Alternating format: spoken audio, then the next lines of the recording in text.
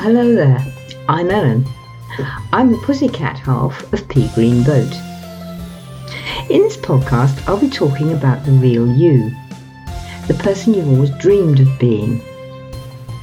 And I'll also be talking about all the things that get in the way of you being that person, that stop you being that person, and what we might be able to do to change that. I'll often be chatting with my fellow coach and longtime friend Fiona Dove. Fiona is the other half of Pea Green Boat. And with lots of other fascinating people from all over the world that we've both been fortunate to meet. So join me here for our weekly chats, full of laughter and ideas that can open doors for you. So grab yourself a coffee, hop on board Pea Green Boat, and we'll have a gentle sail down the river. Exploring role models and archetypes. Funny old things they are, and there are loads of them. And usually we hear about role models and archetypes because we hear about somebody else's explanation of them. So we get told the hero is always a super, fantastic, hard man type of thing who will fight all our battles for us and wants to get in there and get stuck in and maybe is a bit of a fool and all this kind of stuff. That is true. All of those things can be a part of a hero. But are they so for you? Most people at least watch TV, probably watch films and maybe soaps as well, I do, and read books. Again, I do. And all books have heroes. And hero isn't necessarily a masculine thing. Being heroic isn't necessarily a masculine thing. There are many historical examples of female heroes. So we all have a hero in our book. Sometimes two. I quite often have two because I find the interaction between two equal characters really interesting. Well, that's really interesting too because all of that has to do with our own life story. How we play our own life story, what role we are in at any point in our life story. And roles and archetypes are incredibly similar. An archetype hasn't been around for very long. Well, it has in a way if you go right back to the theme idea, which is what the Greek word that it comes from means. But 1500 and spelling mistake, I think, was the time when the word archetype first entered our language.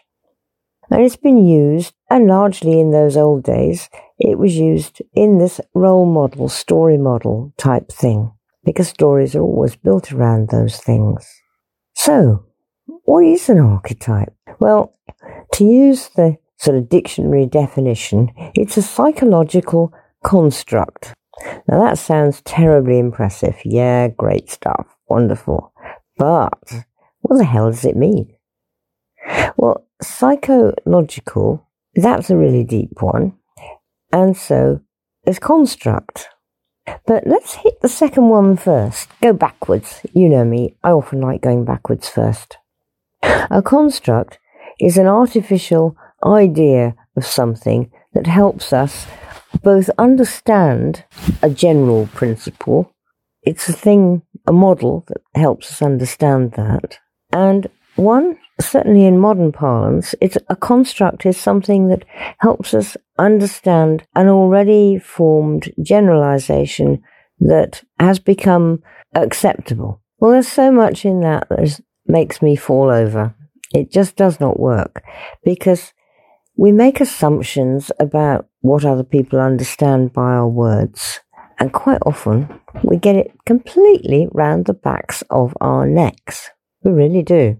And so my understanding of the word tree may not even be yours.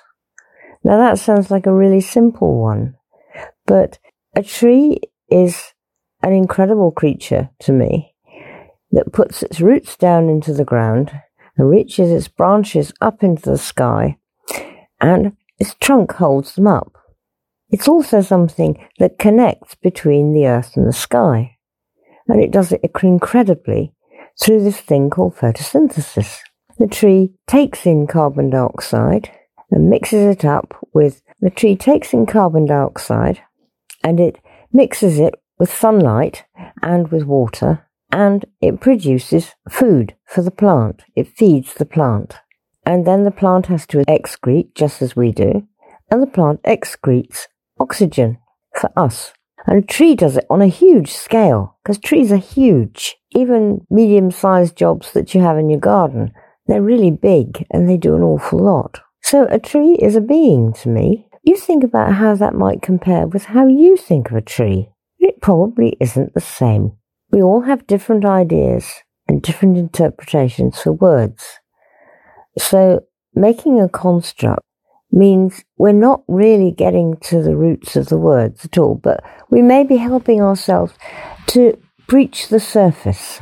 Actually, breaching the surface is a whole idea which is very important too. Water has a surface. When you look at your pond, you see little creatures, sort of fly-like beetle-y things, that are walking around on the water. If you tried that, well, you might have some success with it in the Dead Sea, but not a lot. But if you tried that in your pond, you just go spludge straight in. You break the surface. These little creatures don't break the surface. There's what's called a surface tension, like a skin on the top of the water. So we need to get through the surface to explore what's below. Fortunately, that's not too difficult for us, particularly if we're swimming, say, in the sea and going to look for lovely seahorses or beautiful corals or something. So psyche is a Greek word which is about spirit and it's about breath. Logical is a thing which is about thinking. So psychology is thinking about spirit. That's one rough interpretation of the Greek words. I find it not a bad one. I quite like it. But then I sort of made it myself. There's another point. Come back to it in a minute. Archetypes are important about making ourselves, and it's important that we find our own translation for them. In fact, that's where we're going. Archetypes and roles are very useful things, as I said before. But the way to really work with them is not to get somebody else's book with somebody else's ideas about what having a cat familiar means, about what being a hero means. The real way to work with them is to say, how is that for me? What is my idea of what a hero is? What is my idea of what a cat stands for? We work with those and it really helps. It really, really does. Working with your own idea, developing your own idea, because then it fits you. It's like having tailor-made clothes. If only we could afford it, or tailor-made shoes. That's fantastic. I did have that once. It was so gorgeous. So we tailor-make our own concept of what being a hero is, what being a nurturer is, what being wild man, crazy person is. Wild man is one of our ideas in the British way, particularly. What being a trickster is. What is that for us? What is being a teacher for you? Now, in that sense, we'll all have these ideas within ourselves, these role models. But what they actually mean and what they do in me is going to be quite a bit different probably from what they do in you. Too often nowadays, because I'm a well-published author, I'm a bestseller, because I'm a coach, because I'm a psychotherapist and all this kind of stuff, my model is going to be the right one. Oh, no, it's not. Hopefully, I've been working with mine long enough that my models are the right ones for me. But I wouldn't dream of stuffing them down your throat. I wouldn't dream of saying this is what you are. But I would love to help you find out what your idea of them is. There's a couple of reasons for that too. Number one is if you evolve and grow and make your own idea of what an archetype is, what a hero is, what a nurturer is, what being a mother is, what being a wise person is, then that model will fit you. And for another, if I'm helping you work it out, you're going to have ideas that I haven't had. And so you're actually going to expand my ideas too. So I'm going to really enjoy helping you. One, because I actually like helping you. I love it. That's why I do the job. And two, because your ideas are going to make my ideas bigger and deeper and richer in colour. So I feel that archetypes are something that we should work with and that we do work with, but not as far too many people seem to do nowadays. To work with them by trying to fit ourselves into somebody else's suit of clothes. Like Cinderella's sister cutting off bits of their heels and toes in order to try and put their foot in the glass slipper and win the prince. No, we don't want to do that. And there's another aspect of archetypes that's really important, and roles, and finding your own. They grow. You grow. You grow, and you don't fit your clothes anymore. Unfortunately, for many of us, we get a bit too much fat on us, or at least more fat than we'd like, and so we don't fit into those lovely skinny jeans anymore, and we get quite cross about it. Well, the same sort of thing happens with roles and archetypes, but hopefully we don't get cross about it. And anyway, it doesn't spoil our looks, whereas we feel, perhaps, I know I do, that I can't get in my skinny jeans, so there's far too much of me and I'm a great big lumpy old person. I'm not really, but there's a part of me that says I am.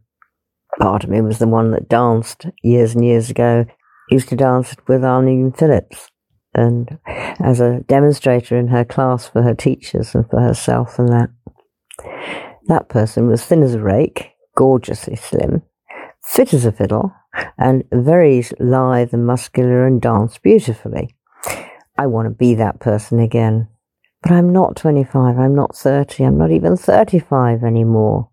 I'm more than twice that. And I can't do it. So I have to get new clothes that do fit me. And that's even better with archetypes, because you can get them refitted. You can have them pulled in or taken out. You can have them changed a bit in shape. You can add new pieces to them so that they work and fit you better. Dye them a different colour. Maybe add new patches of colour in that work. You can remake the archetype, your idea of the archetype, your construct of the archetype. You can remake that to fit yourself as you grow out of the old one. When I was a little wee kiddie, my brothers used to pretend they were medieval knights on horseback, and I was the queen of the castle, and we would all play this game. My brothers were quite a bit older than me, so they were very good at looking after kids and playing silly games like that. Well, it was a great fun game. I think they actually enjoyed it. I can remember them galloping round and fighting each other with sticks and having a wonderful time doing it. Well, I thought it was marvellous. I don't like those anymore. I'm not particularly into that. I'm not into medieval knights and all that kind of fighting and that sort of thing. It doesn't turn me on anymore. So I've let go of that idea of hero. That isn't one of my hero ideas now. I've got a different suit of clothes for the hero archetype. One for me at the moment is a hero is someone who is pegging along slowly and helping as many people as she can to actually rewild themselves, like rewild their garden and feel happy out in the wild. And actually that to me is quite a hero job now, because you don't always get a lot of thanks for it, and you can get a lot of stick. And you have to keep plugging along. It isn't something where you whiz in like a comet or a star and whiz around shining and dazzling everybody and winning just like that. It's a long, slow job. So my current idea of hero does contain a lot of this persistence, this ability to persist, this ability to continue. So what I do with people, and we do this in packages, developing your own archetypes. Now, I think this is a much better idea. It doesn't mean that you don't read other people's books and get ideas from them, but don't feel that that is what you have. I mean, I was reading, I love the concept of alchemist. I love the archetype of alchemist, and I have been that all my life. That's grown, and my concept has changed and grown over the years. But that is one that I feel is a strong part of me. Someone who makes things happen, someone who can actually help other people turn lead into gold. But when I was reading this other person's concept of alchemist in her book, lots of it didn't ring with me. So I just sort of said, well, okay, I'm not getting a feel for that. That's not ringing right with me at the moment. So I'm not having that bit. But I do like this bit. This bit rings for me. The problem was when I was working with these people on that, is that I was supposed to take on it all. And that's a sort of thing that is not me, and things that I don't think anybody should ever have to take on somebody else's idea. You're taking on somebody else's script. Use it, listen to it, read the books, watch Game of Thrones and get lots of ideas from the heroes there, that side of thing, or watch James Bond and get loads of ideas from the heroes there. Oh yeah, there's lots of good stuff in those, apart from being an absolute hoot. You roll about on the ground, at least with the old ones you do, because they're just so funny. But that's part of it too. You learn a lot by laughing. You learn a lot by fun and jokes. So archetypes are these psychological constructs. They're these thinking about spirit, sort of make-believe, quick-fix definitions that can change and grow all the time. Another word for psyche, for Greek, or another translation of it, is breath. You never breathe the same breath. You breathe in and you breathe out, and that breath is gone. The next one is different. And I think, remembering the Greeks, I'm still very fond of the Greeks. I was always very fond of the Greeks. Remembering them, I think that's the idea that they would like. This continuous change, this continuous breathing in and breathing out. And if you take hold of archetypes like that and breathe them in, breathe them out, allow them to grow, allow them to change, then it works. So, there we are with archetypes. Well, thank you for joining our weekly sale on Pea Green Boat. Time to stop now. If you'd like to know more, you can meet me at www.ellensentier.com. And I'm on Instagram and Facebook and LinkedIn as well. So let's connect. Don't forget to subscribe so you don't miss an episode. And thank you so much to Wahoo Media, who produced this podcast for me. See you next week. Bye for now.